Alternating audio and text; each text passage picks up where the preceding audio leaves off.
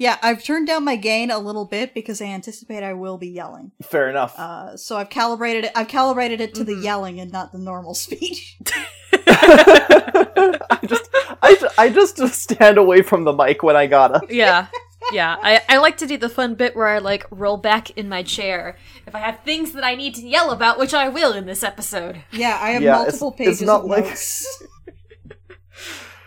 It's not like when I first started podcasting where I was using a gamer headset with a built-in mic, and when I tried yelling, I blew it out, and so I had to unplug and replug it in. Oh, Tanner. Jeez. Also, I have an idea for a bit to start off. Yeah. Do we need to sync up our recordings at all first? Oh, shit. Oh, yeah, we should do that too. Let's do that first, and then we can get the bit pitched. I don't know who edits this, but whoever it is. Lena, you're used to this by now. Lena, I'm sorry. Lena, we appreciate you. There's going to be a lot of yelling this episode, I think. Yeah. Also, happy Pride. Let's discuss some fucking crimes. Let's discuss this hate crime of an episode. Just go ahead and grab a chair and listen now. As we riff this show, Tanner and Christina gonna figure out why we love this show. Better grab your golden stars and slushies, cause you're listening to Loser Like Me. Loser Like Me.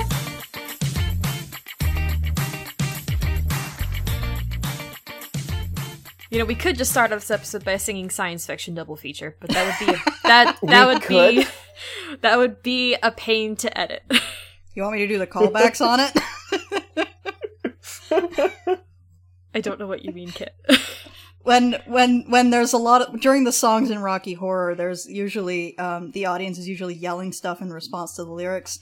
So, for example, that's that bit in science fiction double feature. It came from, and then there's a space, and that's where the audience yells "Where?" So it goes, "It came from where? Outer space." Okay. Actually, it goes, "It came from where? Outer space. Thank you." But yeah, I don't have the lyrics pulled up, okay. And I don't know the lyrics, and I don't have the score. So I'm just gonna go ahead and introduce the episode. Okay. Hello, everybody, and welcome to Loser Like Me. This is a Glee recap and discussion, and today a high temperature roast of the episode of Glee. My name is Christina, and I am smuggling ostrich eggs in my bra. Asshole!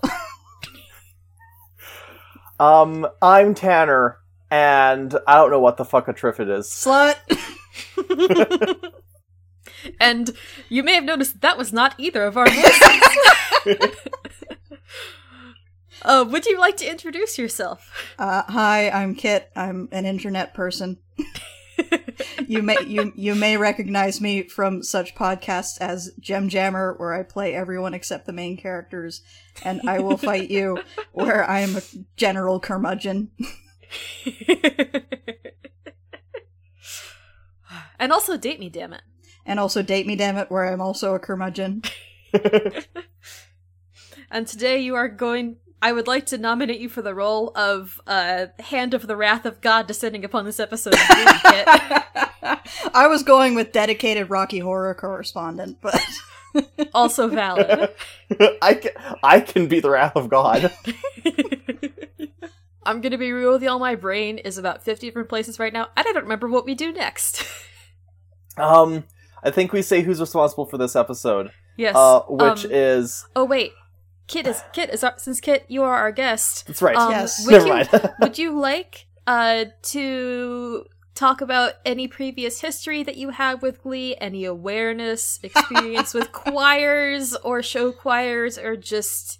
I figure we'll probably get into your Rocky Horror experience, like, during the recording. Probably, yes. But, while I was a bit of a theater kid in high school, I was not much of a performer. I was mostly theater tech, directing, and playwriting in high school. Nice. I am tone deaf. I cannot sing at all. I inherited my singing voice from my father, for whom the fact that he cannot sing does not stop him from doing so. my experience with Glee, I think I'm a little older than you guys, which means that, like, Glee only started airing well into when I was in college. So by that point, I wasn't particularly interested in a show that was about high schoolers, but Valid. I think I watched the first 2 episodes and then I bounced off it pretty hard. And from that point forward, my experience of Glee was through 2 things. One of which was in the last days of LiveJournal, in that faraway place and faraway time, there was a community called Fandom Secrets, where people would post anonymous confessions about things that pissed them off in various fandoms.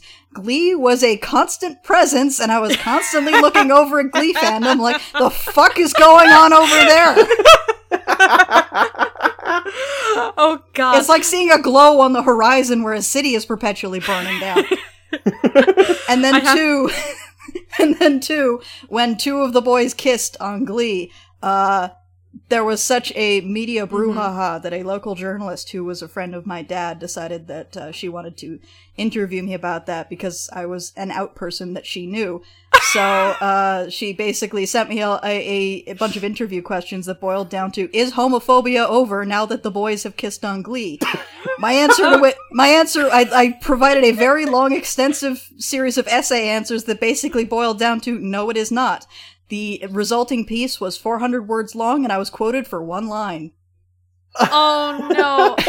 I'm so sorry, Kit. I don't blame the reporter. That is how reporting goes when you're writing a story like this. The fact that she got the column and just she did for a story like this is pretty damn impressive. But, like, one time my dad was interviewing a guy for a story, and he was interviewing the guy for, like, 2-3 hours. He ended up using 1 quote. Everything else was deep background. If I can, I would like to circle back, Kit, and ask you if you remembered anything from the Glee part of the fandom confessions, the fandom secrets. I know that the little gay boy, everyone was shipping him with the big football boy, and then getting angry when that didn't happen. I seem to recall a lot of people not liking the theater kid girl. Correct. And then there was a blonde kid that everyone was really thirsty for. So yeah, this is going to be a fun episode because I do not remember the names of any of these characters. Yes. So in my head, they're just going to be not Brad, not Rocky, not Susan Sarandon, but doing their best. Is she? So, with regards to who's responsible for this episode, who's fucking responsible for this crime? This is the Rocky Horror Glee Show. It's episode 5 of season 2. It was released October 26, 2010 for Halloween. It was written by Ryan Murphy and Tim Wollaston, and the second guy is a new name. It is directed by Adam Shankman of Hairspray 2007 fame. Adam Shankman, how could you do this to us? Very easily, I think. Adam Shankman used this in order to get onto Rock of Ages 2012, I am assuming. And there is no previously on. Yeah. So, I am a Rocky Horror virgin. Which means that this is my own, like, aside from reading, like, the plot summary and, like, oh, that's not gonna help at all. Like, I read the plot summary of actual Rocky Horror, and, like, I've seen stuff, various, like, articles about, like, various experiences of Rocky Horror and, like, how it got started and stuff. But aside from that, this is my only point of reference. Christina, do you have any lipstick in your room? Somewhere over there, yes. Could you do me a huge favor and draw a V on your forehead in lipstick? You know what? I haven't washed my face yet. I will do this bit. All you're gonna be able to see me is my forehead anyway, with the way my mic's set up. This is just for us. Sorry, listeners, to this audio-only podcast who won't get this experience. This is just for me and Tanner. I remember. So when my parents found out that Glee was doing a Rocky Horror episode, they made me watch the original Rocky Horror first, and then I watched the Glee episode. And then, like, the week after, I went to an actual Rocky Horror stage production. Oh, wow. So you kind of did this in the wrong order. I would argue the right order. I saw the good version, and then the bad version, and then the best version. Ah, okay. So it's kind of like how the order that you should be watching the Star Wars movies. Probably. And yeah, they gathered all of the virgins on stage to have an orgasm contest, and I won. Yay! So me and the girl who won. Oh, that looks great. Thank you, Christina. Thank you. Let me take a selfie for social media while y'all keep recapping. So yeah, so it was me and the girl who won the contest for the girls were basically Betty Monroe and the other guy at the beginning of the wedding scene. Very good. So, Tanner, where you are, is there a regular Rocky Horror showing? Occasionally, it kind of like cycles between production companies. Ah, okay. There was a guy who was like in my high school drama class. He was the Rachel Berry of our school, kind of, sort of. Oh, and no. he was Brad for like 3 years in a row. Because my hometown, Edmonton, like twice a year, May and October, a local group called the Low Down Cheap Little Punks put Brilliant. on showings of the Rocky Horror Picture Show at the Garneau Metro Theater, which is this beautiful old, like almost 100-year-old movie theater, and they are absolute idiots for letting us trash it twice a year. Ah, yes. The ritual desecration. Yeah, if you want to hear more about my Rocky Horror experience, I guess go listen to the Rocky Horror Picture Show if I Will Fight You. Oh, yeah. Exactly. Anyways, so yeah, the episode begins. Yes. Give us lips, because it begins with Santana doing the science fiction double feature. They go right into the lips. Yeah, she does it pretty good too. Like, it opens on this, and you really get the sense that they're going to be paying respect to this show.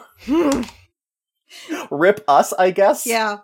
Yeah. I'm a fool in a man's shoes for being optimistic about that. Although having it go right into lips rather than having these sort of the build up in the theater, which is usually one of the hosts yelling, "Give us 10 seconds to lips," and then we chant lips until it shows up.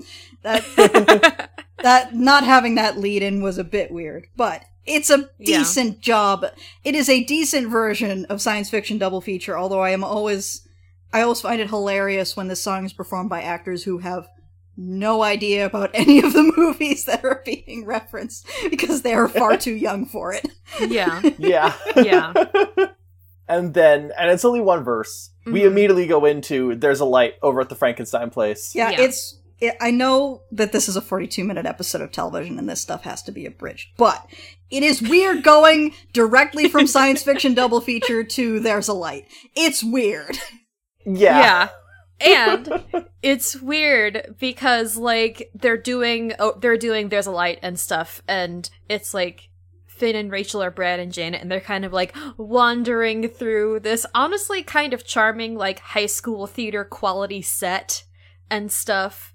And then Carl, aka John Stamos, runs in and goes, "You've been screwing my woman, Will!" Okay, two things. Then we get a record scratch. I actually It's have record fucking scratch in media all res. quotes. I have record scratch in all caps in my notes. But two things. One, Rachel, the one playing Janet, is just doing Susan Sarandon. Whether she's successfully doing Susan Sarandon is a matter for debate, but she's just doing Susan Sarandon. However, Yeah. the guy playing Brad is not doing Barry Bostwick. I don't know what he's doing, but it's way too boy band for Rocky Horror. See, I'm the opposite. I think Finn is a very good Brad. I think Rachel is just playing Rachel, playing Susan Sarandon. Yes. I would say that as like the way he portrays the character of Brad is like very stiff and like he's got the vibe. The voice is just wrong. Fair enough. I think it's just fun because, you know, it's like, hey, all of these fictional characters are then getting into playing fictional characters themselves. I gotta tell you, I was not expecting John Stamos to run into this episode. I was not prepared for that at all. I was just immediately like, is that John Stamos? Yep. Yeah. I couldn't remember if John Stamos had been established, and I was like, alright, yeah, there was a series of dental hallucinations. Yeah. Yeah, he got established in the episode where they did Britney Spears shoutouts because he used his anesthesia to give everyone Britney Spears hallucinations. Okay. Glee! Yeah, that didn't help at all, but thank you. So then we get back to the beginning of the episode. Yeah. Where... How'd I get myself into this mess? Ay. This is my horror! Let the roast begin! Ugh. I mean, at this stage, it's still just Glee bad. It's not, like, angry bad. Yeah. Up to this point, it's just been a fairly mediocre TV show about singing. This episode will make me more angry as time goes on. Oh, yes. Mm-hmm. So the actual plot of the episode begins. Will meets with Emma for lunch, and he's like, Emma, you have the crusts on your sandwich. And I was like, oh, I guess I forgot to take them off. I was just so happy because I went to go see the Rocky Horror Picture Show with Carl at a really nasty, gross theater the other day, and it completely distracted me from my OCD for 24 hours. I'm pretty sure that's not how that works. No, it's not.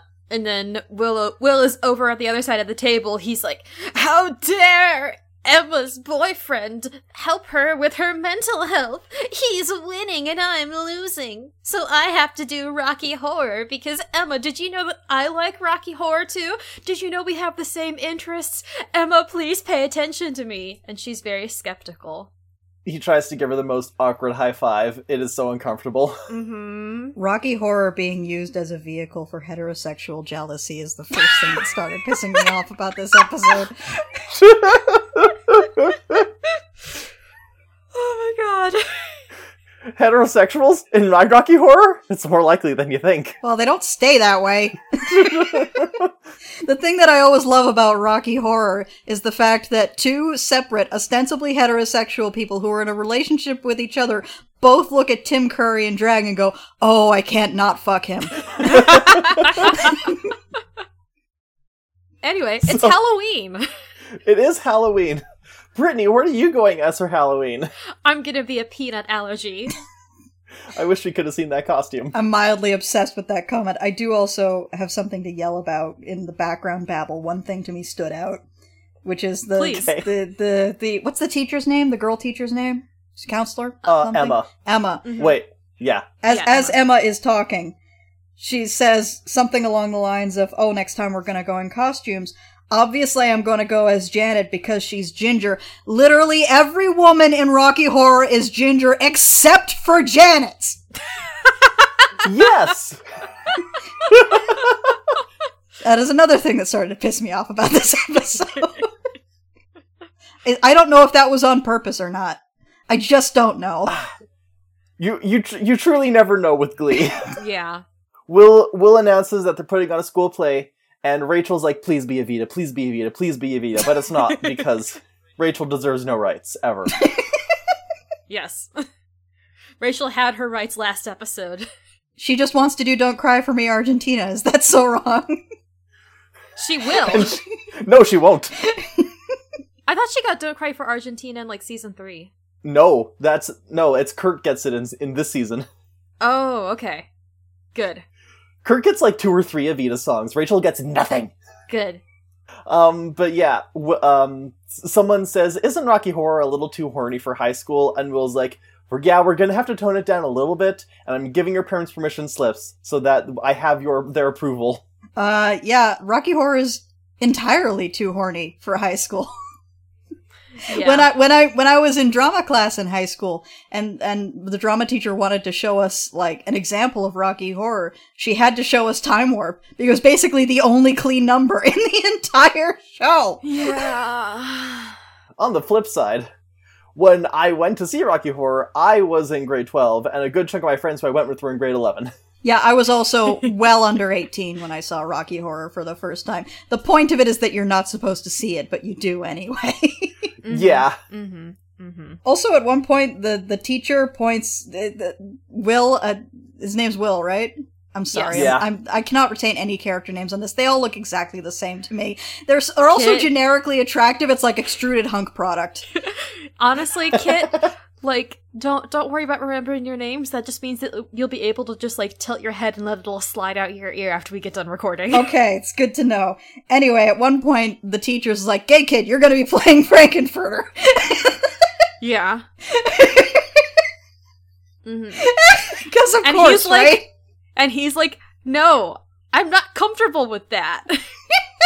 And then we get a nice surprise because, Mike, who is the dancer kid, Kit, he volunteers to be Frank, because he's like, "I've been feeling more confident about my individual, arts skills after the previous episode." I was reeling when I saw Mike, because that actor played a character in the one season that I wasted my time watching of Shadowhunters. Yep. Yeah. I was told that there was gay, and therefore I watched the whole first season and then realized that no amount of gay was worth this. Yeah. And also he had a cameo in Crazy Rich Asians, so I was not expecting to see this actor here, especially not playing a high schooler. Yeah. Yeah. But also, the gay kid's Kurt, right? Yes. Yeah. Okay, Kurt rejecting the role of Frankenfurter is part of my grand unified theory of this episode. Oh? He represents the assimilationist gay perspective of rejecting queerness and gender nonconformity.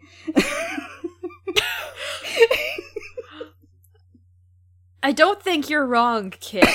Yeah. That that makes sense. I am, as someone who watched the last episode of Glee before this, like, not today before this, but, like, previously on, like, literally last episode, Kurt did a duet with himself of Le Jazz Hot from Victor Victoria, and Kurt's previous characterization has been gay kid. Oh, good. So the fact that I'm referring to him exclusively as that in my notes is fine, then. Yeah, I mean, it is kind of relatable for me when Kurt says no when Will assigns him as Frankenfurter, because it does very much remind me of, like, way back in the day when we were going to a family reunion, and, like, I was thinking of what I should do for talent show, and my dad was like, "You should do Village People." And I'm like, "Dad, are you only suggesting this because I'm gay? I don't want to dress up as a Village People." You guys do talent shows at your family reunions, Tanner? Yeah, we did. It ended up being me and my cousin singing The Last Saskatchewan Pirate. That works. That song slaps. It does. Well, and we're from Saskatchewan, so it double slaps. But also, I will say that I can relate in the sense that I don't want the gender nonconformity assigned to me by the cis authority figure. Mm-hmm. This is fair. Because also, like, I don't remember if we, like, brought this up, but, like, when they're saying, like, "Hey, let's do Rocky Horror." Okay, who wants to be what? They're literally just nominating themselves. There's no auditions. Yeah, that really bugged me. Mm-hmm. And Will's like, "Hey, Artie, you're gonna be..." And Artie goes, "The character in the wheelchair." That actually got a laugh out of me. Also, there was a line in here where Rachel was talking about preserving something, and Mercedes says, "I'd like to preserve you in a jar in my basement." Oh, and yeah, I fucking it's cackled. Yeah, because Will says that they're gonna have to double up on Columbia's and Magentas because there aren't as many girl roles. And Rachel's like, "Yeah, that's standard practice on Broadway. It'll preserve your vocal cords." And Mercedes is like, I'm just like doing like a Kubrick stare into the camera. And then Will says that Sam should be the creature, and Santana's like, "You're gonna have to start working out even more, because Rocky is, like, really hot." And Sam's like, "Don't worry, it's gonna be abulous." And Finn is concerned. You know the thing I mentioned earlier about extruded hunk product? Yeah! The thing about Rocky in, like, the movie is that, like, he's hot and he's muscular, but he's also, like, his face isn't so generically handsome that you kind of lose track of him in the shot. Whereas this blonde kid who's going to be playing Rocky, I repeatedly forget he's in scenes because he just fades into the background. Yeah, Glee has that problem. So, a fun fact, Kit. I don't know if this will alter your dissertation or not. Oh, yeah. But Sam, the extruded hunk product, originally he was supposed to be Kurt's love interest, and then at the last minute, they decide that he is more, chemistry with Quinn, the blonde cheerleader. Not the dumb one, but the other one. And after that happened, they kind of didn't know what to do with him. So that's why Sam fades into the background, and then Darren Criss is introduced next week. Mm-hmm. Wait, wasn't Darren Criss in the Harry Potter musical? Yes. Okay. That's the one that Kurt kissed and like there was a whole media thing about it, right? Yes. Exactly. Okay, Yes. just checking. So, the next scene is Mhm. Rachel explaining things to Finn, and she's like, we're doing this entire scene in our underwear because it was raining Mhm. before, and Finn's like, this play is really weird. And I'm sitting here thinking, this is the part that makes you weird? Have you not gotten to the point with, like, the double bed switch? Mm-hmm. Yeah, also, And also he drops Inception as a reference. because 2010. Because 2010, I guess? Literally, I think was it last episode, Tater, that they dropped a fucking Avatar reference? Oh, yeah. Also, during the sequence, the credits start scrolling by, and I saw the names Meatloaf and Barry Bostwick, and I immediately perked up like a dog that had just heard the word car. Soon, Kit. Soon. Yeah, I was immediately like, oh, this got more interesting. Give them to me. Yeah. This whole scene is basically like with Finn and Rachel is basically like, welcome to this episode's hot button issue, body image. Oh boy. You're gonna do that on the Rocky Horror episode? Yeah. You know, could have actually done something interesting about male body image on this episode. And then they didn't. And then they did. They almost did. Yeah. They blue balled us with the body image. Yeah. Yeah, when we do finally see Finn with his shirt off, I'm like, I've been bamboozled! I was promised dad bod! He looks exactly the same as the hot one. I have comments on that, but we'll get there. Mm-hmm. Yeah, but I was like, Rachel's like, don't worry, Finn, I think you're hot. Mm-hmm. And then, hey, it's time for the local news. It's time for Sue's Corner. There's a Unitarian monkey wedding. Yes.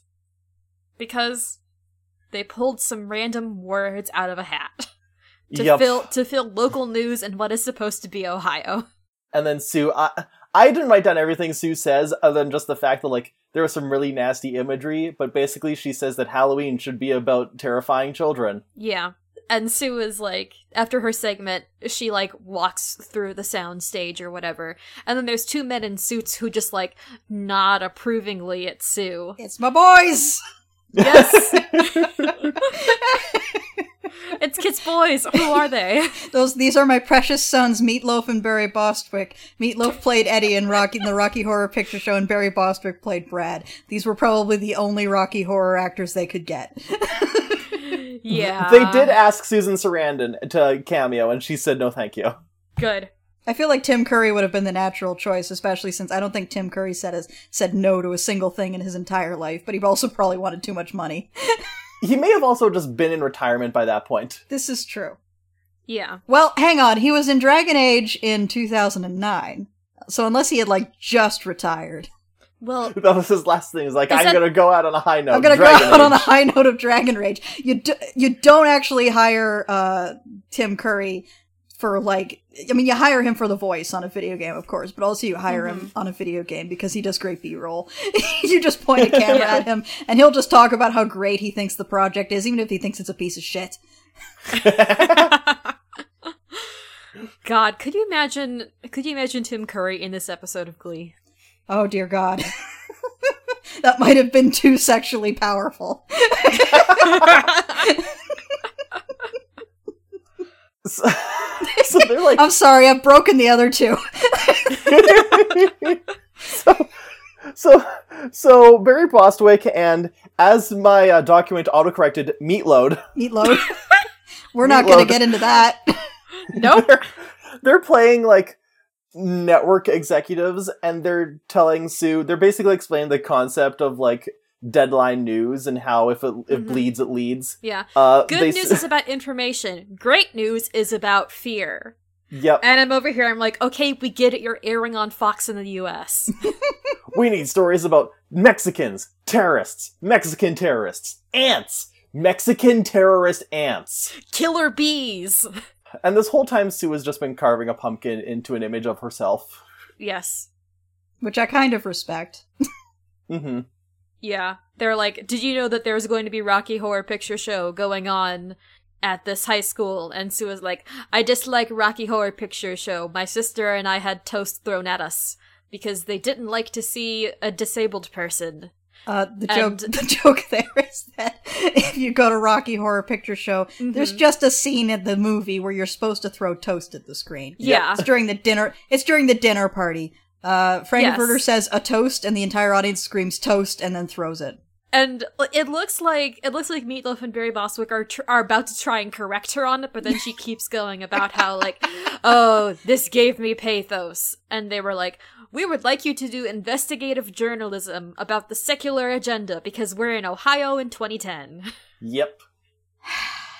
Okay, so in my grand unified theory of this episode, this episode pretends that what it is asking is a movie like Rocky Horror that has a lot of sexually explicit content suitable for a high school audience?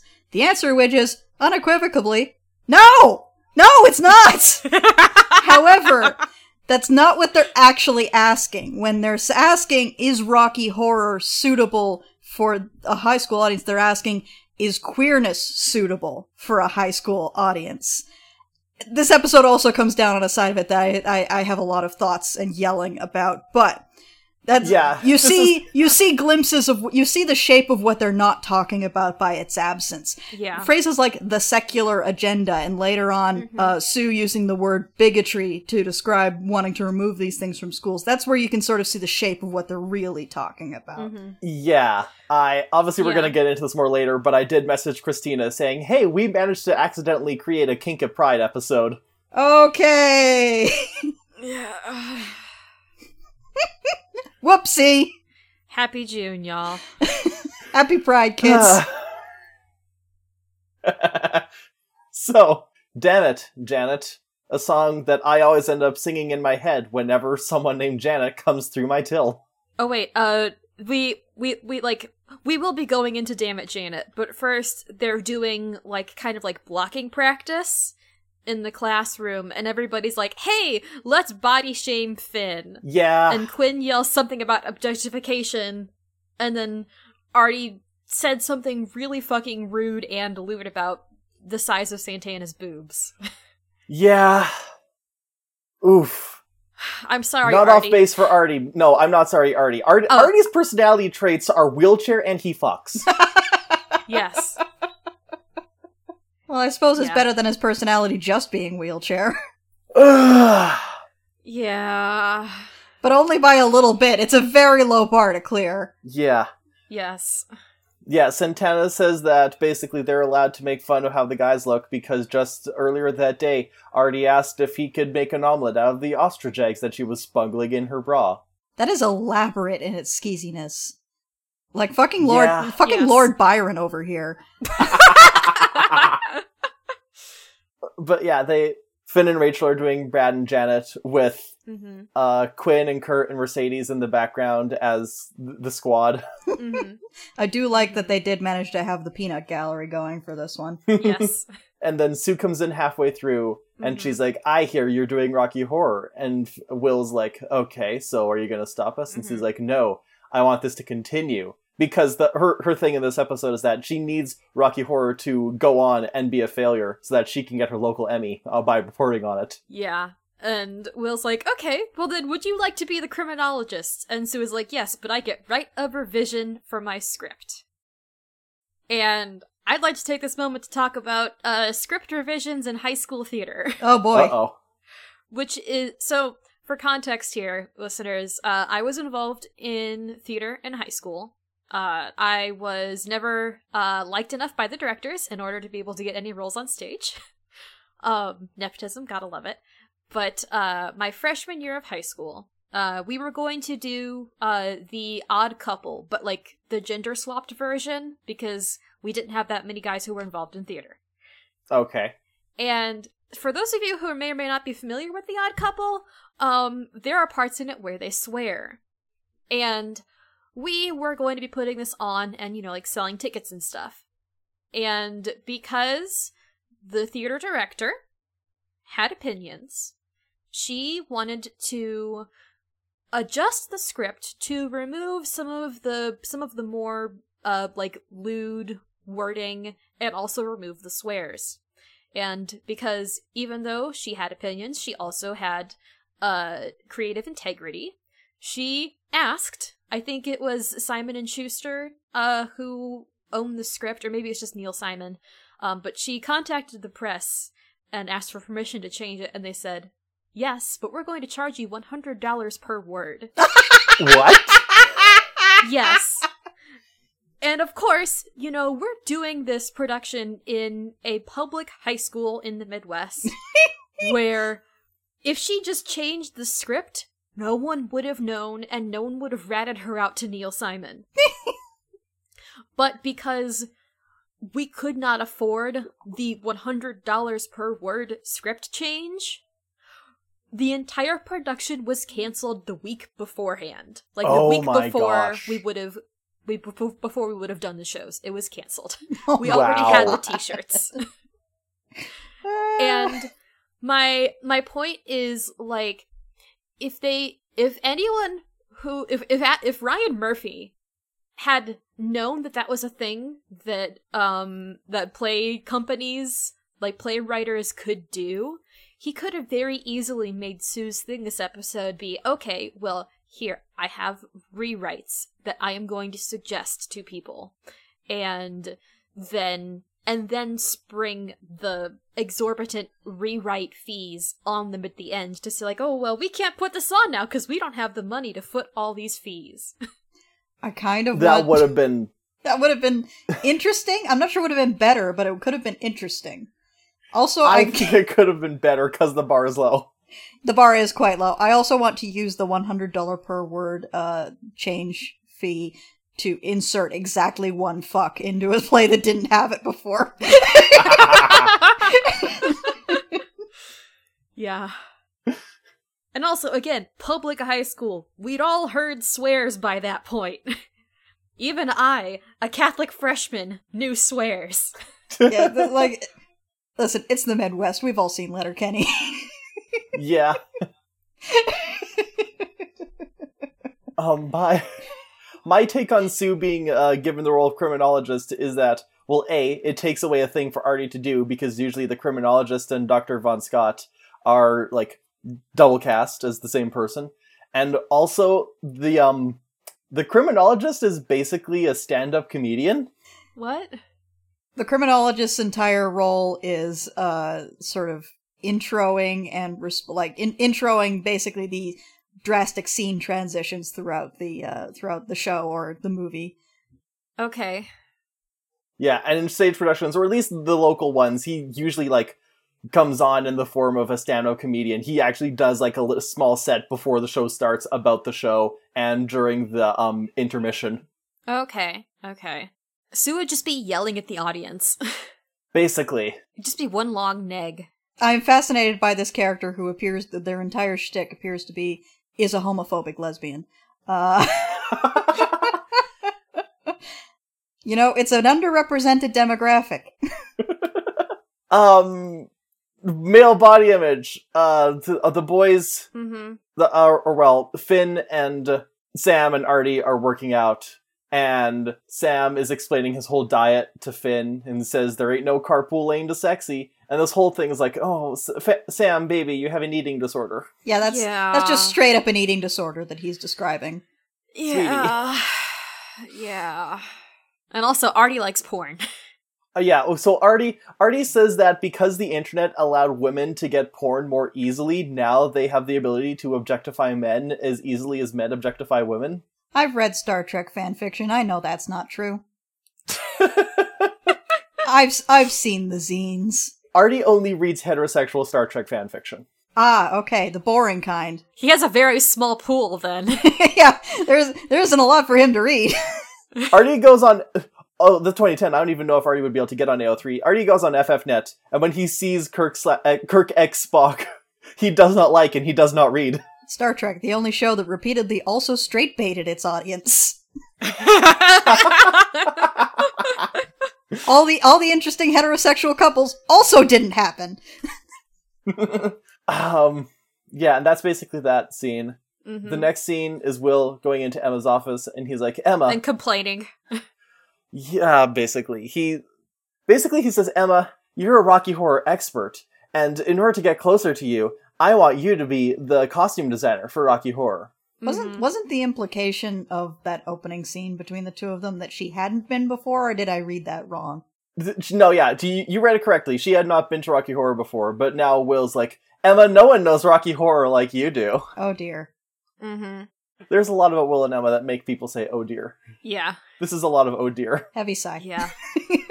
Extremely heavy sigh. Yes. Also one of the unfortunate news is that Mike comes in and he says, sorry, my parents wouldn't sign the permission slip because they don't want me playing the T-slur!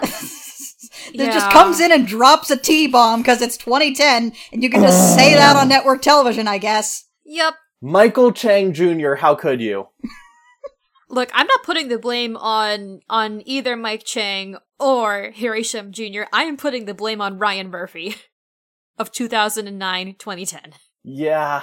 I know that it is inherent to at least one song in Rocky Horror. But that doesn't mean it's not the slur. Just the words transsexual and transvestite are used. The T-bomb is never dropped in Rocky Horror. Good. No. Good, I'm glad. I feel like Ryan dropping the T-bomb is him thinking, well, I'm gay, so it's been reclaimed. Yeah, and also, like, I hate that the presence of a T-bomb in this episode is the only mention whatsoever that transgender people even remotely exist. Yep. That's the only reference at all to trans people existing. Is saying my parents don't want me dancing around like a T-bomb. The show sucks. Yes. Show bad. Show bad. Yes. Remember what last time when we said show good? No, show bad. We flew too close to the sun. We had two decent episodes of Glee in a row. And now it's bad again. Yep.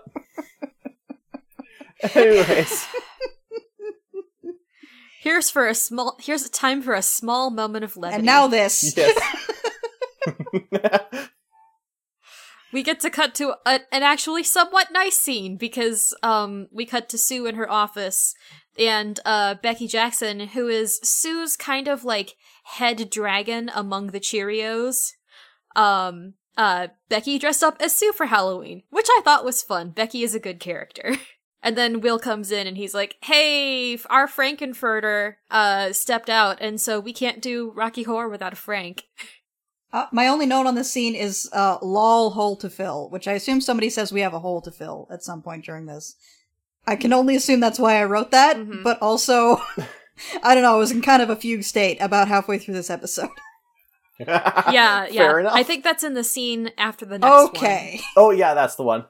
Cause yeah, so Sue is, I don't know, she's wandering the halls and she sees Carl and Emma. She sees John Stamos and Emma, like, being all giddy about the Rocky Horror costumes that they've put together. And Sue's like, get your BDSM out of this school.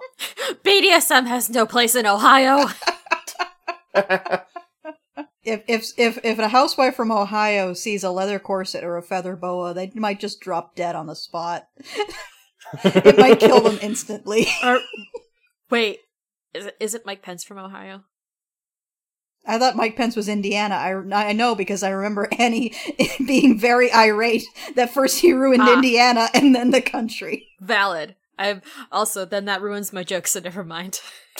But yeah, then Carl was like, actually, they're costumes for Rocky Horror. And Sue, like, she has a heart attack and collapses into a chair. Has a heart attack. Quote. They already did the heart attack plot one time this season. Yeah. Sue's like, I love the arts in schools. And when kids aren't exposed to the arts, they turn to drugs. And drugs lead to tooth loss. And did you know that 70% of the teeth in this school are wooden? I don't know how to process that, just like as an arrangement of words. Sometimes Sue just says things. Yeah. Okay, so how much of what this character says is ad-libbing and how much of it is just a screenwriter wondering what it is they can get this actress to say on camera?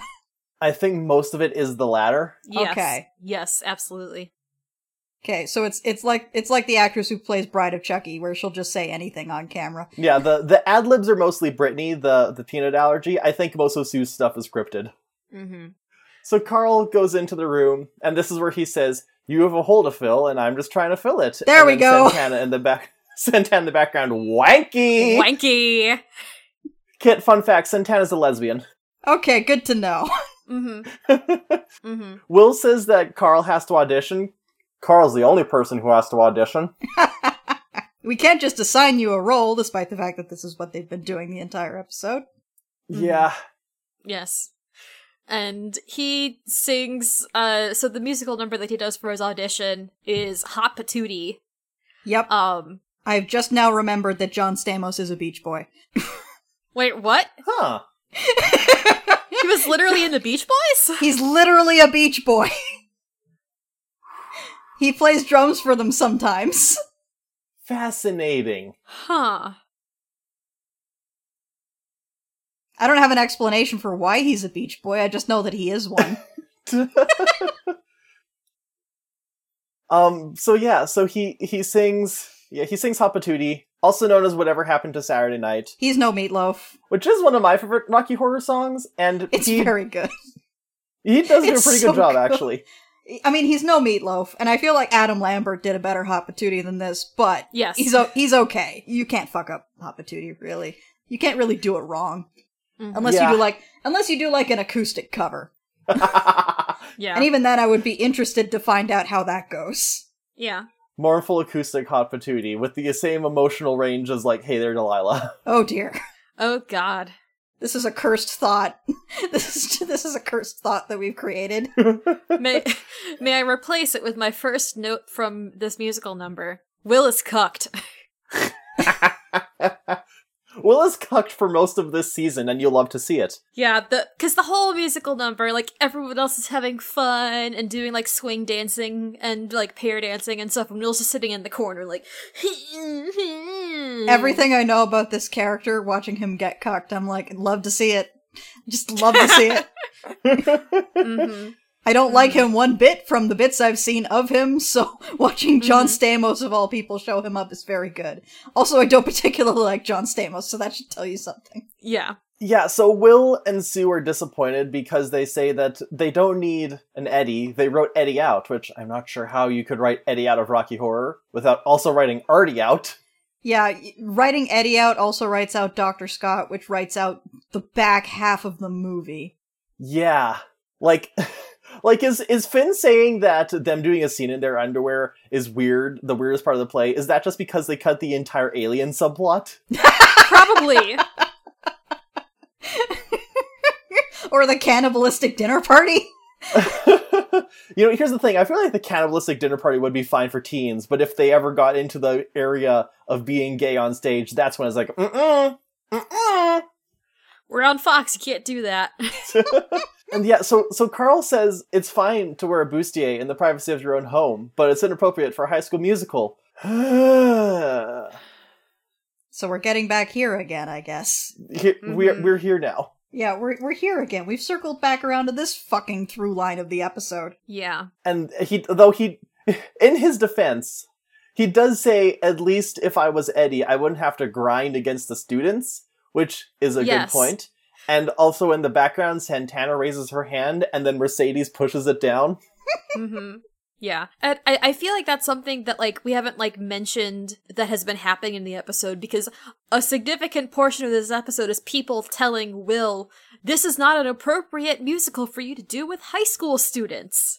And especially now that adults are involved as actors in the show. A not insignificant part of this show is just people fucking each other.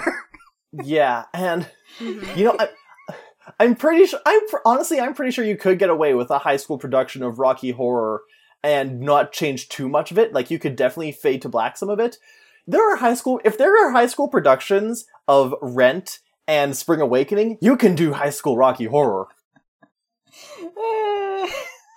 Anyway, in positive news, hey, guess who gets to have a fucking line this episode? It's Mercedes. Because she volunteers to be Frank and steps up and she's like, hey, you know what? There's an opportunity for me to be a lead role.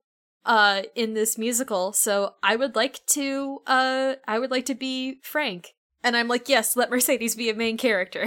And she evokes Don't Dream It, Be It, which is part of the lyrics of one of the songs. And yeah. And how y'all feel about that? Okay, so here's the thing. Here's the funny thing.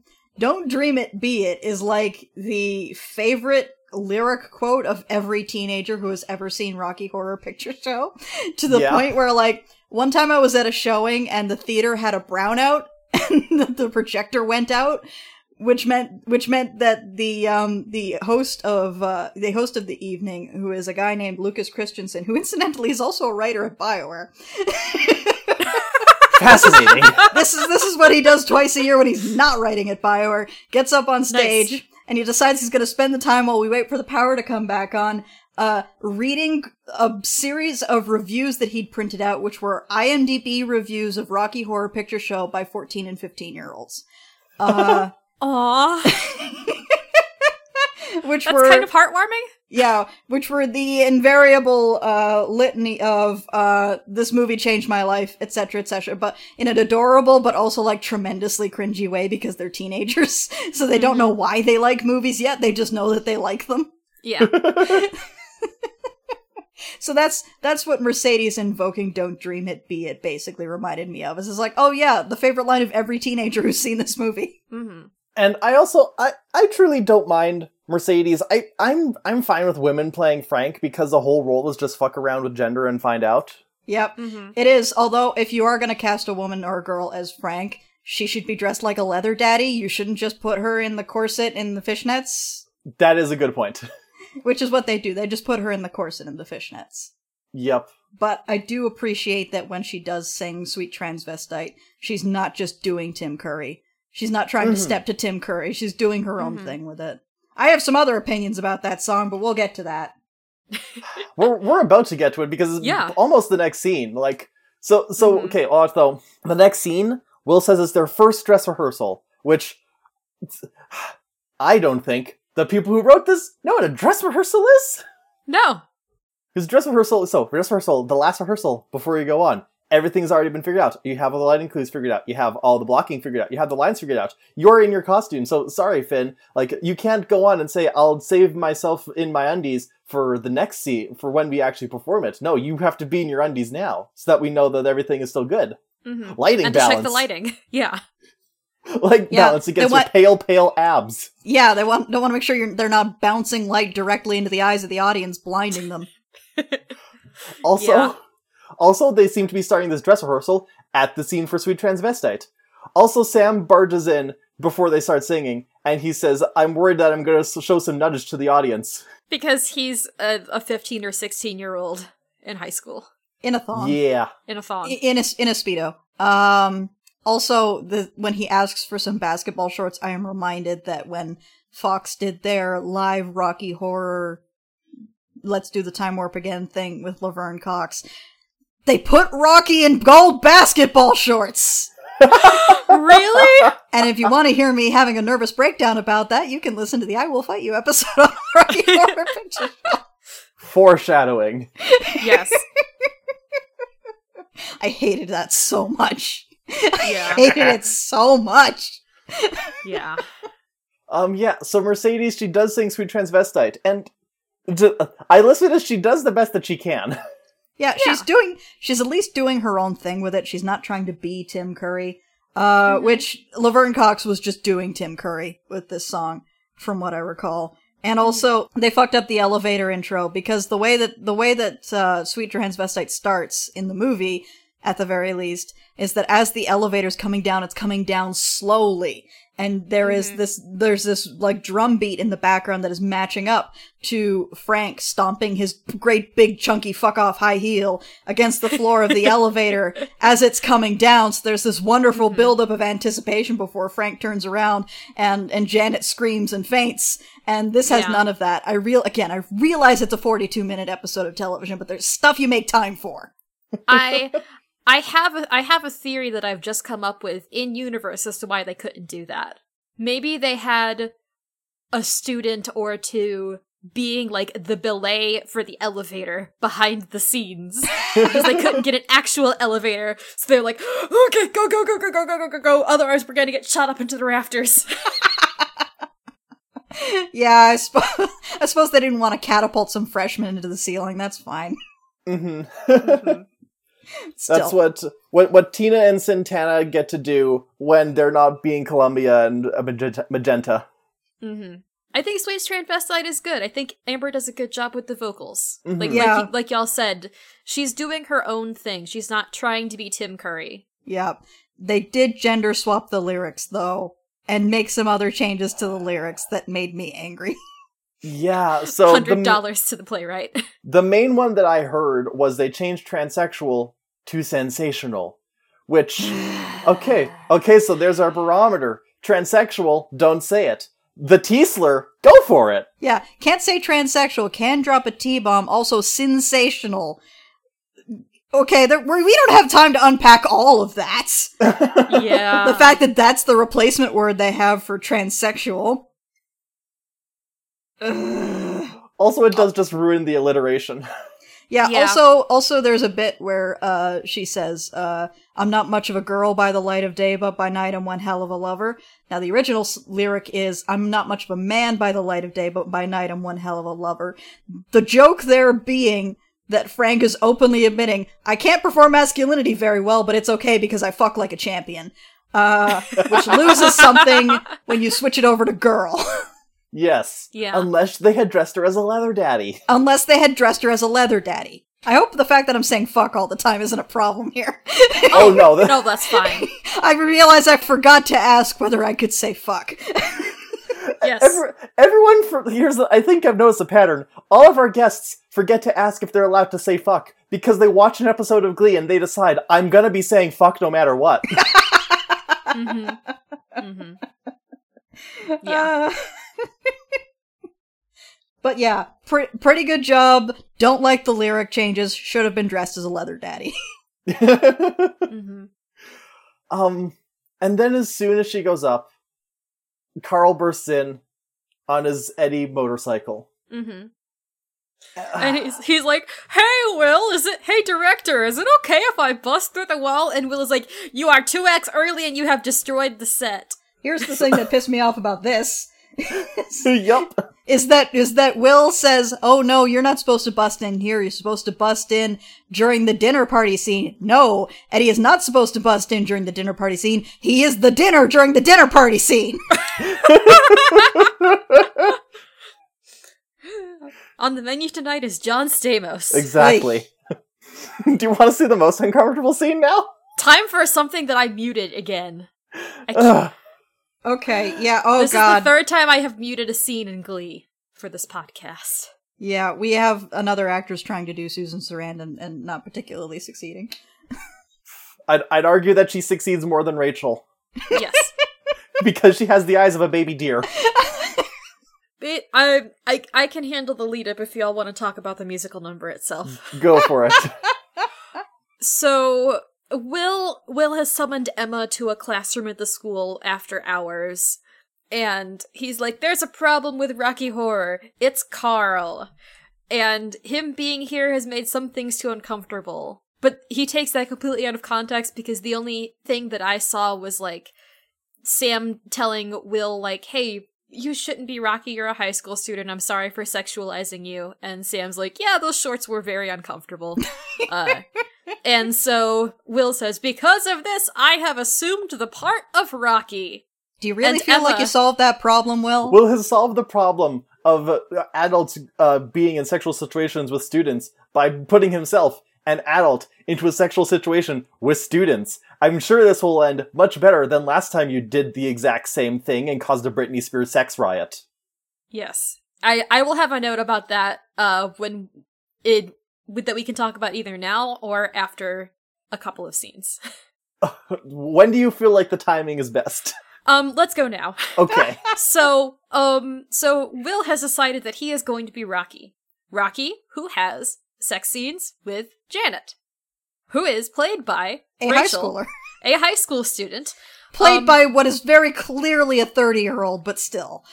Yes, Kit, played very clearly by a 30-year-old who dated the teacher's actor. Okay. They dated in real life before the show started. We don't have time to unpack all of that. Kit, I was on the TV Tropes page, and before Glee started, Matthew Morrison, the teacher, and Leah Michele, Broadway teen star person, they played Janet and Brad in a benefit concert together. Their age difference is enough that we're side-eyeing it, but it wasn't technically illegal. You know, when you say something's not technically illegal, that's a pretty big red flag. Yeah, the Yes. technically has some klaxons around it. Yes. Technically legal is my least favorite kind of legal. Yeah, so here's an extra disgusting layer of Will being Rocky. Hey. And now, I turn it over to you two for the discussion of the musical number. Yeah. Bad! Bad. It's bad. Okay, so first of all, this is Touch It Touch Me, which Will was talking about cutting numbers. How was this not on the list of numbers he cut? Like, if anything could be cut from a production of Rocky Horror, it's Touch It Touch Me, I feel. This is a song entirely about fucking. I'm not It's talking. about bad fretting. Okay, yes. Okay, so okay, so they changed some of the lyrics about the song that's explicitly about fucking. That the dance of which is simulated fucking. Yes. And the original lyric is something like, I said there's no use getting into heavy petting. It only leads to something I forget and bedwetting. They changed it to heavy sweating and bed fretting. Okay, listen. You could say heavy petting on network television in 2010. I know this for a fact. Kit, That you could do that. I would like to interject here with the fact that, Glee broke some barriers 2 episodes ago with the first use of scissoring as a word in dialogue on network television. Okay, yes, but heavy petting was in heavy use on television up to that point. Heavy sweating. Bed fretting. I hate this. Also, because they fill the roles of Columbia Magenta, Brittany and Santana are like lurking in the window watching this whole situation. Watching the striptease that is occurring. Yep.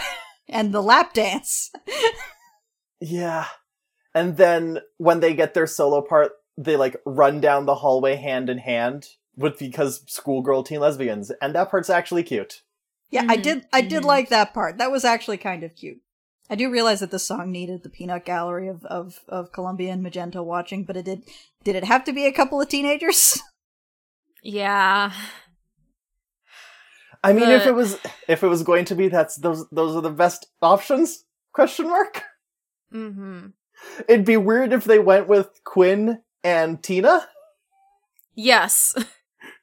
And then everyone does show up at the end for the Creature of the Night segment, just like they do in the play, and I cannot believe they did the Creature of the Night sequence. I cannot believe they put that in.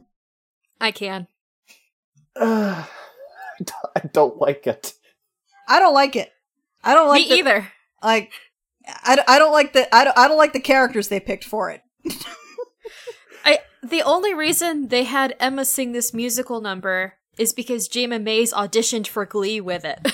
Bonkers. Bonkers yonkers. And she's not a very good Susan Sarandon.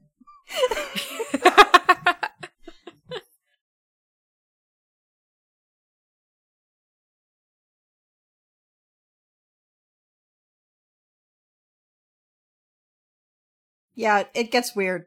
The vibe gets weird. And also, like, it's also playing up how hot this teacher is with his shirt off, but again, it's just more extruded hunk product.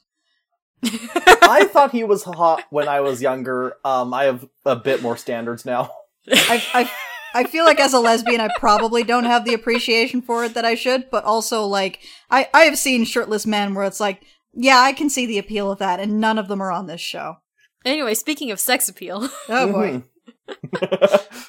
The next scene is, Sam, saving Finn from doing some weightlifting, and they're both stressing out about being, physically fit enough to fit the roles in Rocky Horror. Yeah, Finn is doing bench presses without a spotter? Yeah. Because, look, Finn has one brain cell. Sometimes it's here, sometimes it's not.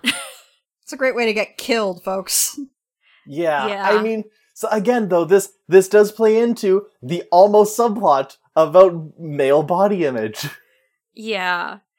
Sam gives him the advice of, just be you, and the sexy will flow through. Which is not terribly bad advice, as evidenced by the entirety of the Rocky Horror Picture Show. Mm-hmm. Yes. Yeah. Meatloaf in particular. Why wasn't Meatloaf invoked as, like, why wasn't Eddie/Meatloaf invoked as, like, an example of, like, a dude with dad bod, but he's hot? Because Ryan Murphy. Ryan Murphy didn't find him attractive, so didn't feel like it was worth mentioning. Yeah, Ryan Murphy has too high standards. He only casts men he has a crush on in his works. Ah, that's why they all look the same. Exactly. That's why I can't tell them apart. That's why it looks like I'm hitting random in the character creator of game that's, like, exclusively about John Q video game. Yeah, you just... you put Matt Bomer, Darren Criss, Zachary Quinto, and the guy from Firefly all in one show, and you're gonna get people confused about whether they're the same character or not. Mm-hmm, mm-hmm. Yeah, Finn says, "Hey, Sam, you're right. I don't need to hide behind my muscles like you do." And Sam goes, "Exactly, I think. Mm-hmm. Are you insulting me?"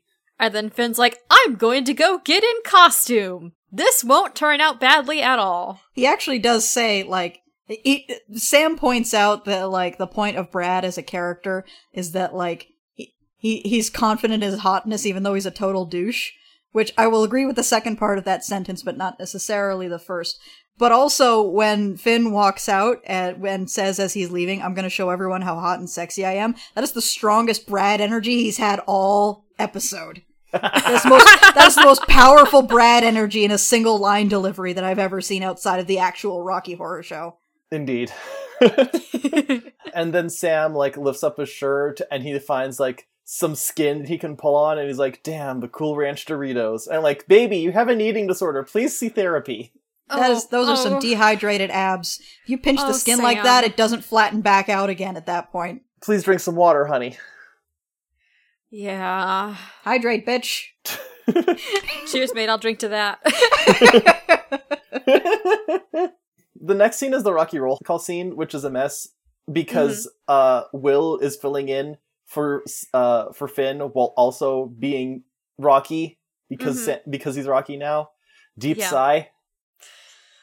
Yeah, it's Sue's in the back making comments in between every round of the Rocky Horror roll call, commenting on how the script is bad and it's got terrible pacing and blah blah blah. Which, you know, we know that. How do you know that?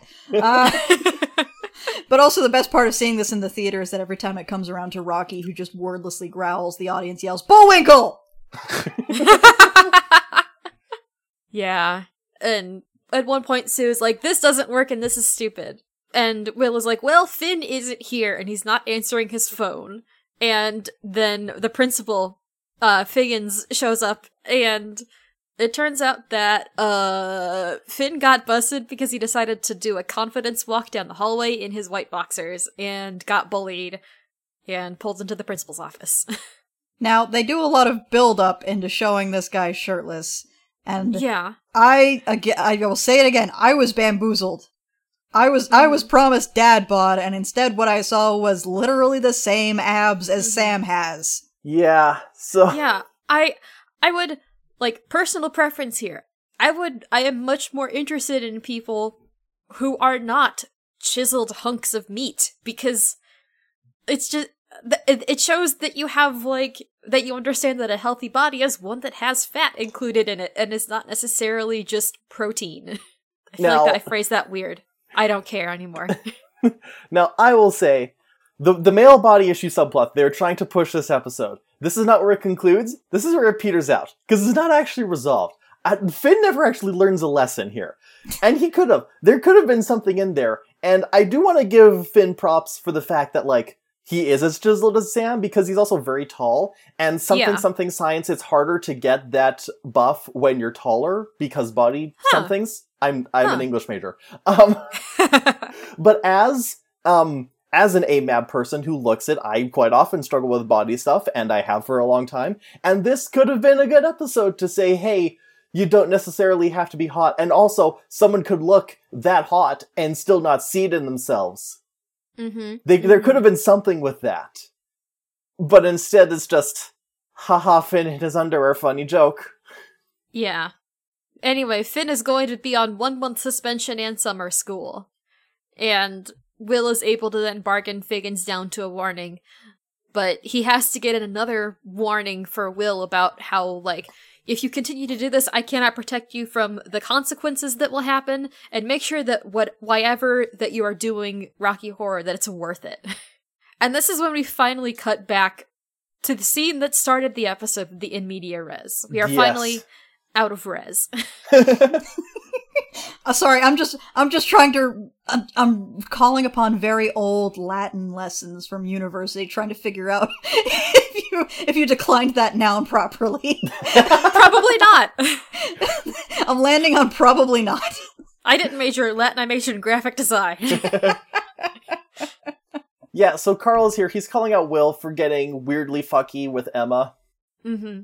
And he's like, we had a bro agreement that you wouldn't pursue Emma. It was weirdly homoerotic.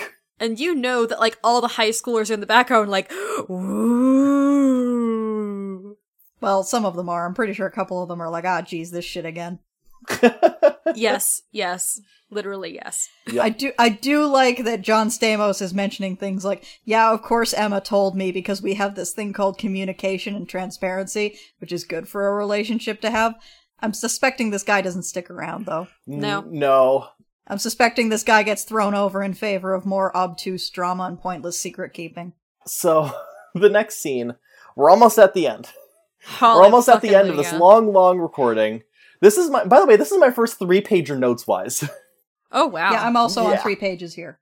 Text edit does not track pages, so I have no idea. Becky is trick-or-treating while dressed as Sue, and Will's like, sorry, I don't have any candy. I've been too busy doing Rocky Horror. And Becky says, Rocky's an abomination. That's what Sue said on her pre-taped segment.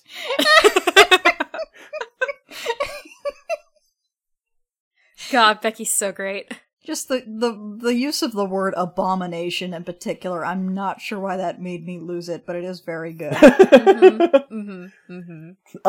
And Will sees Sue's segment, and I want to talk about what Sue says after we finish the episode, because I feel like that plays into the yeah, this is part of the grand unified theory of this fucking episode. Yeah. But basically Sue's saying that children shouldn't be doing the Rocky Horror. Anyways, Becky then tells Will, give me some chocolate or I'll cut you. Bless. And I have a note here that just says, oh my gosh, Will is the straw man. I mean, yes.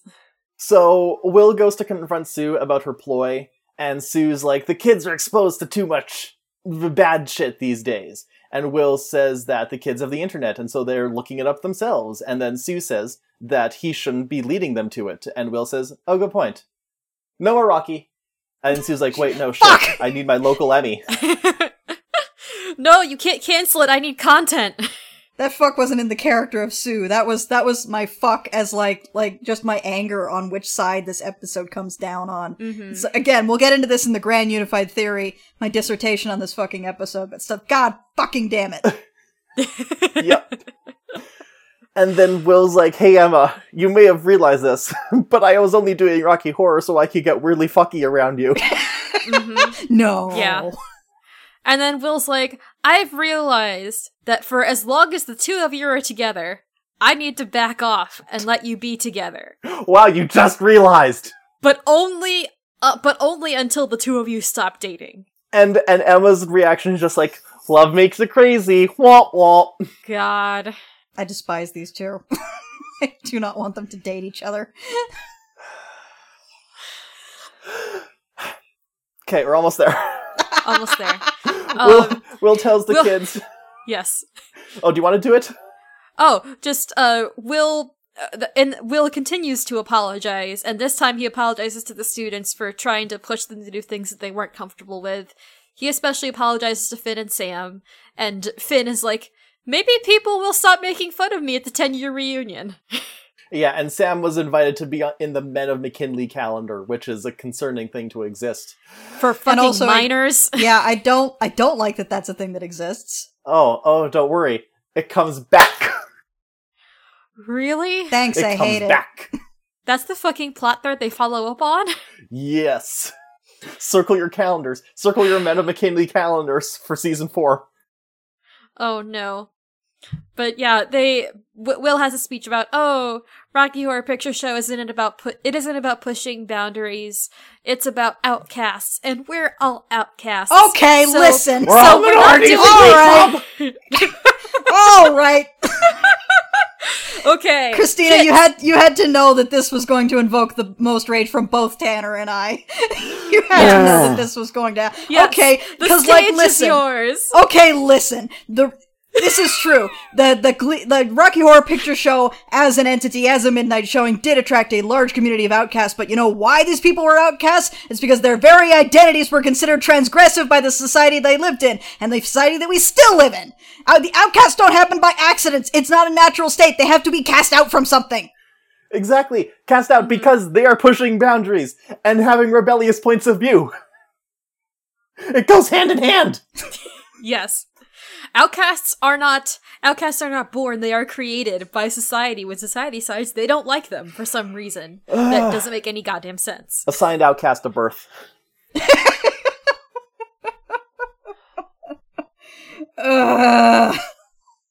Is this a good point to talk about the unified theory? And so they close off the episode by doing the time warp, and they change up who was singing stuff because they wanted to get the whole group in on it.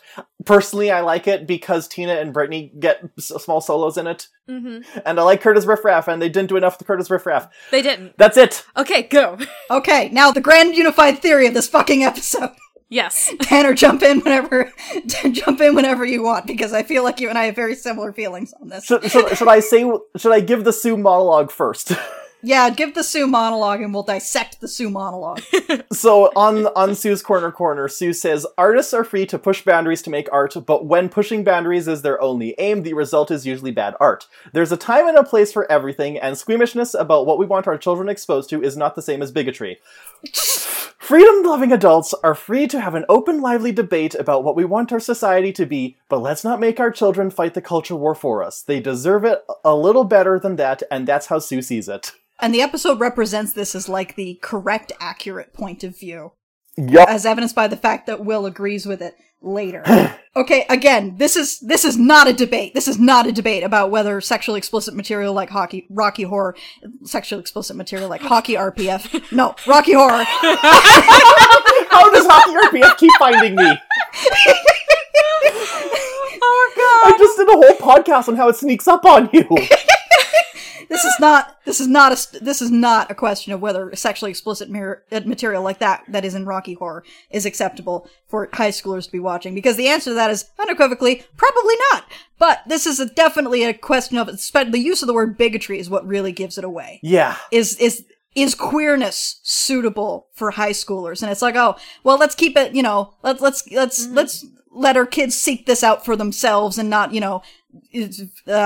inflict it on them, which, oh boy, there was an entire Thatcherite law about that where it was illegal to promote homosexuality to minors, which led to, like, decades of silence and, also, the UK is still reeling from its effects ever since. Abigail Thorne on Philosophy Tube did a very good episode called Ignorance, which is about sort of, like, the tail end of the episode is about the cultural, like the constructed ignorance and the constructed silence around things like gender nonconformity and being transgender, and how scarring and horrible that can be for a person when you don't know what you don't know. You just know that something's wrong.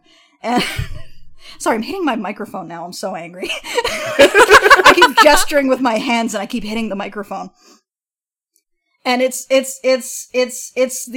constructed silence and the constructed ignorance around something that people really need to know, but people keep thinking that if we don't tell kids that, gender nonconformity and being transgender is a thing, then they won't turn out that way. This was the same constructed silence around homosexuality and queerness in general that is slowly dripping away, but it still stays, like, this episode doesn't mention transgender people except for, like, one slur, like... Yeah. I'm just ranting now. If if they don't talk about it, then it doesn't exist. Yeah, and and therefore, like, oh well, queerness is inherently inappropriate for children. It's part of the culture war. We should keep it away from the children. And it's part of who they are. It's part of who they are from, if not birth, very, very early on. And trying to construct silence around it only makes children suffer. Yep. And so this does bring it back around to my half joke earlier about how this is also the Kink at Pride episode, because, hey, that debate, it seems to be, like, even bigger than normal this year. But basically the argument against it is that we cannot expose children to this, which it basically goes back to the exact same thing Kit was just saying. And it's also the fact that, like, there might be some stuff there that if you know it's involved in sex stuff, then you know, but kids don't know. And literally, there's been so many kids. I have been at Pride with children, and they go, hey, why is that person dressed toe-to-tip in leather, including a thong? And the parents go, oh, it's a fun outfit for grown-ups to wear. And the kid goes, cool. And what's that person dressed of? Spider-Man. Awesome!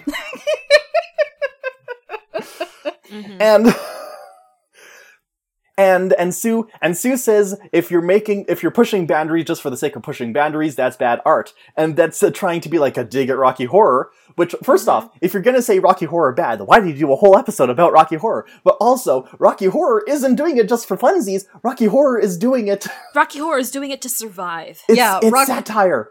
It is a satirical show of both B-movies and gender stupidity. Yeah, it is a scream into that constructed silence around queerness. It says, you want us to be you decided we're transgressive? Okay, we're gonna be transgressive then. We're gonna be the most loudly transgressive we can be, because we refuse to be silent about who we are. To quote Luke one time when he was hosting Rocky Horror, we do not give a shit what you think about what we like or how we like it. Yep, and it all comes around to, like, when I said Will is a straw man, it's because Will is this mythical figure that is using Pride as a way to, quote-unquote, indoctrinate children by exposing them to horrible gay things. Those people don't exist except when they're literally a 4chan psyop. And I do agree that you need to make spaces for not just children, but a lot of people at Pride events, because it shouldn't all just be about kink. There needs to be a wide variety of all things Pride can be. And some people are not 100% down on just things that are just sex and, like, sex as satire stuff. They want to just vibe with their coffee house gays, essentially. And the children, obviously, they just want to know that this is something I can be without worrying. Like, this isn't just an adult thing. This is something I can be, and it doesn't define me.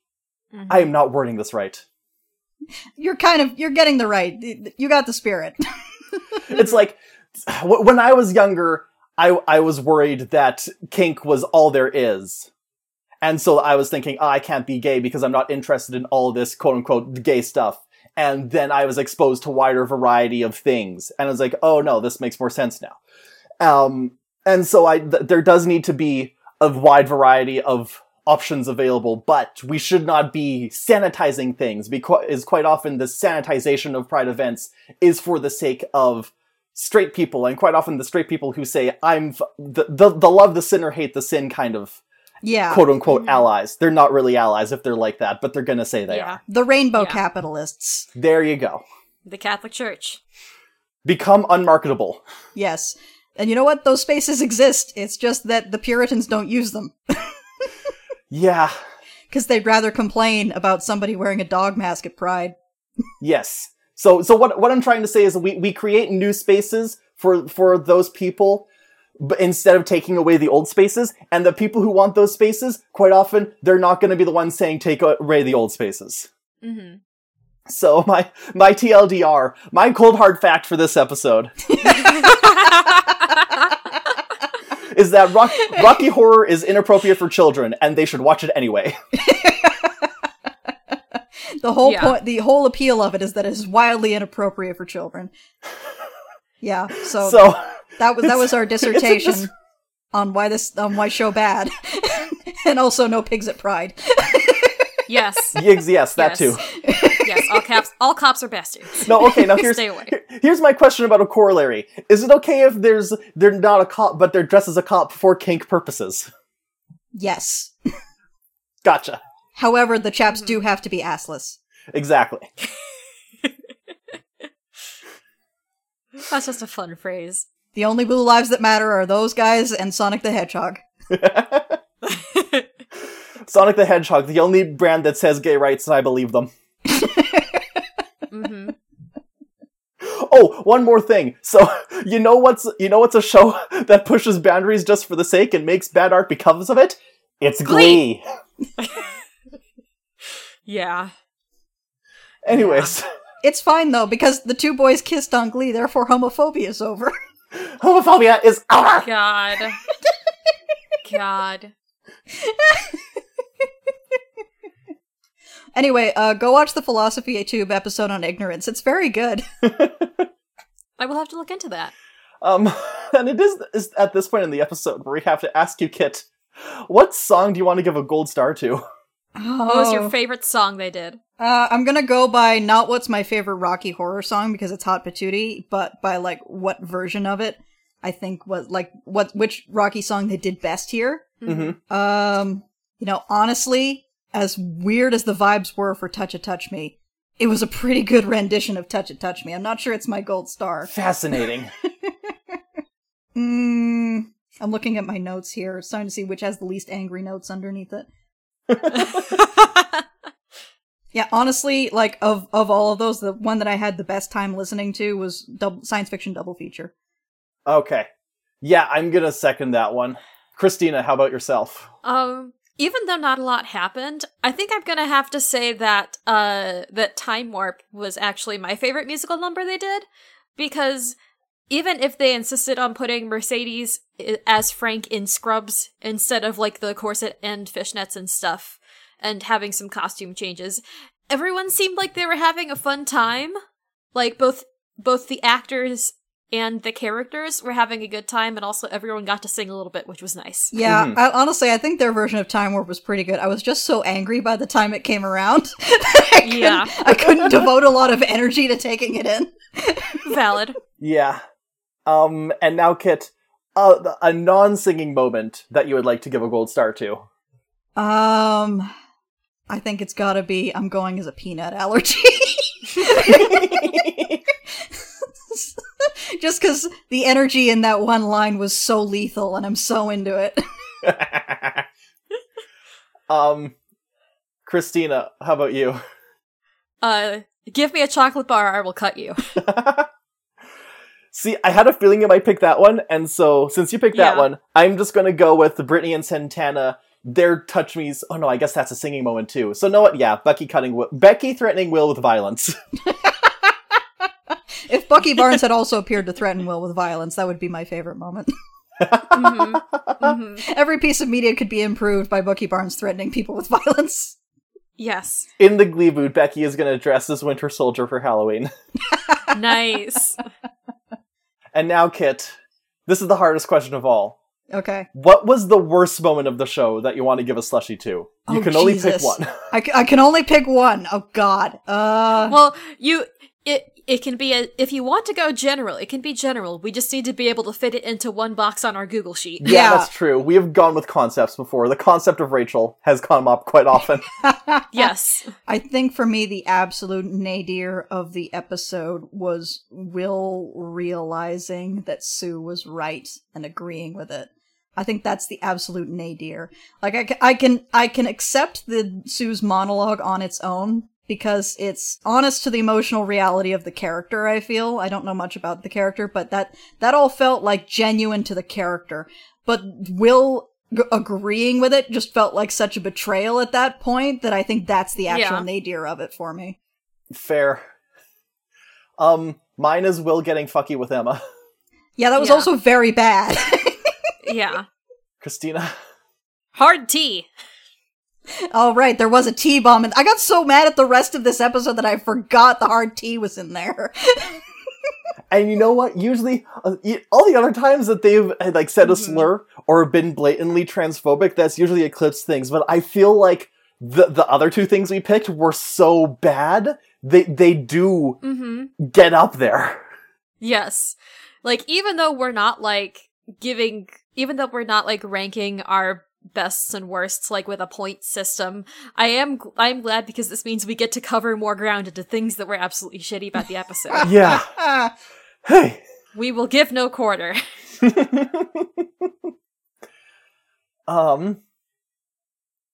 But yeah, that sure was that sure was Glee. Finally.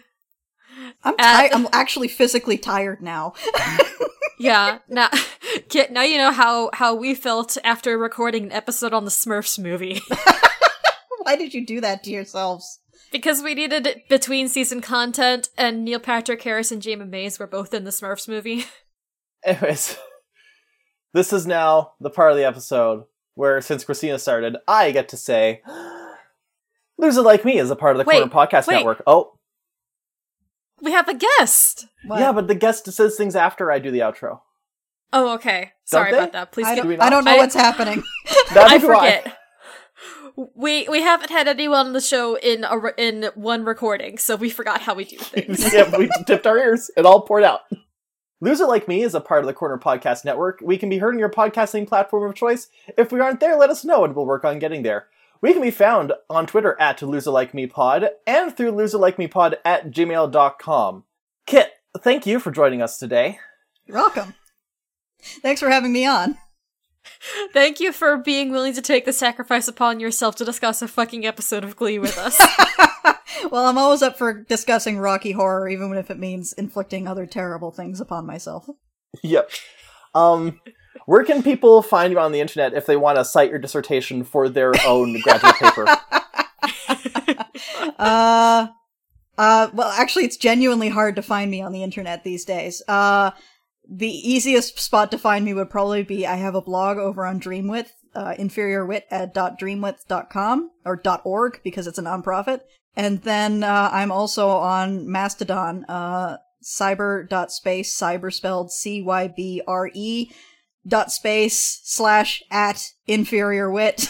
If you're wondering, hey, this seems like it's incredibly difficult to actually get access to Kit on the internet, that's because it is, and that's on purpose.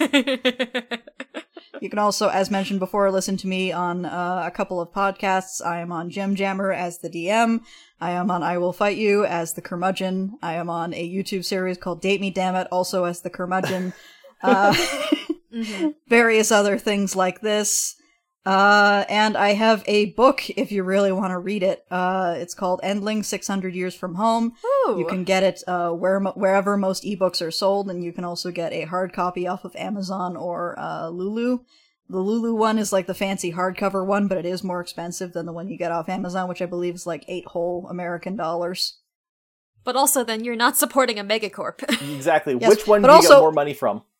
Oh, good. Yeah, the one I get more money from, is honestly, the biggest cut would be from if you just went to, the website directly, endlingseries.com, and bought it off of, like, Gumroad, or Itch. Someone actually just bought one of my books off of Itch today. Oh, nice. So yeah, endlingseries.com has, like, all the various, vendor links for that. If you so desire to read a book that is basically Farscape but gayer. Wonderful. Nice. Also, it's Pride. Buy my shit. Exactly. Yes. Support queer artists and not rainbow capitalism. So if there is a queer artist or writer or creative that you know and you want and they have something for sale, buy that. And then, speaking of Pride Month, I don't think the episode comes out in time for Pride, but next episode, we introduce Darren Criss as the target of little gay boy Kurt's affections. Yes. They're not kissing yet, Yes, but the Darren seeds have been Criss. planted. Actually, honestly, Yes. hot take, but in my opinion, the next episode was a cultural reset. At least for the Glee fandom. Yes. T minus I don't know how many episodes until homophobia is over. We poppin' mad bottles when our Karofsky ship sails. Oh. God, no. But that's all next time. Anyways, Kit, when we end an episode, we count down 3, 2, 1, and then we say, and that's what you missed on Glee. Okay. So, and it doesn't have to sync up, it's almost better if it doesn't. Okay, yeah, because I'm about to tell you it's not going to. So, 3, 2, 1. And that's what you missed on missed Glee. on Glee. Yeah, that came out like a train wreck. We fucking Hooray. survived. We survived, y'all. Just go ahead and grab a chair and listen now. As we riff the show, Tanner and Christina gonna figure out why we love this show. Better grab your golden stars and slushies, cause you're listening to Loser Like Me. Loser Like Me. Loser Like Me. And my idea for a bit is just when me and Christina introduce ourselves for this episode, Kit, if you could do the asshole and slut to us. Which one of you is the asshole and which one of you is the slut? Oh god. I would like to ask that I be the asshole because I canonically cannot be a slut. Gotcha. I'll have my little ace pride flag waving over here. Woo!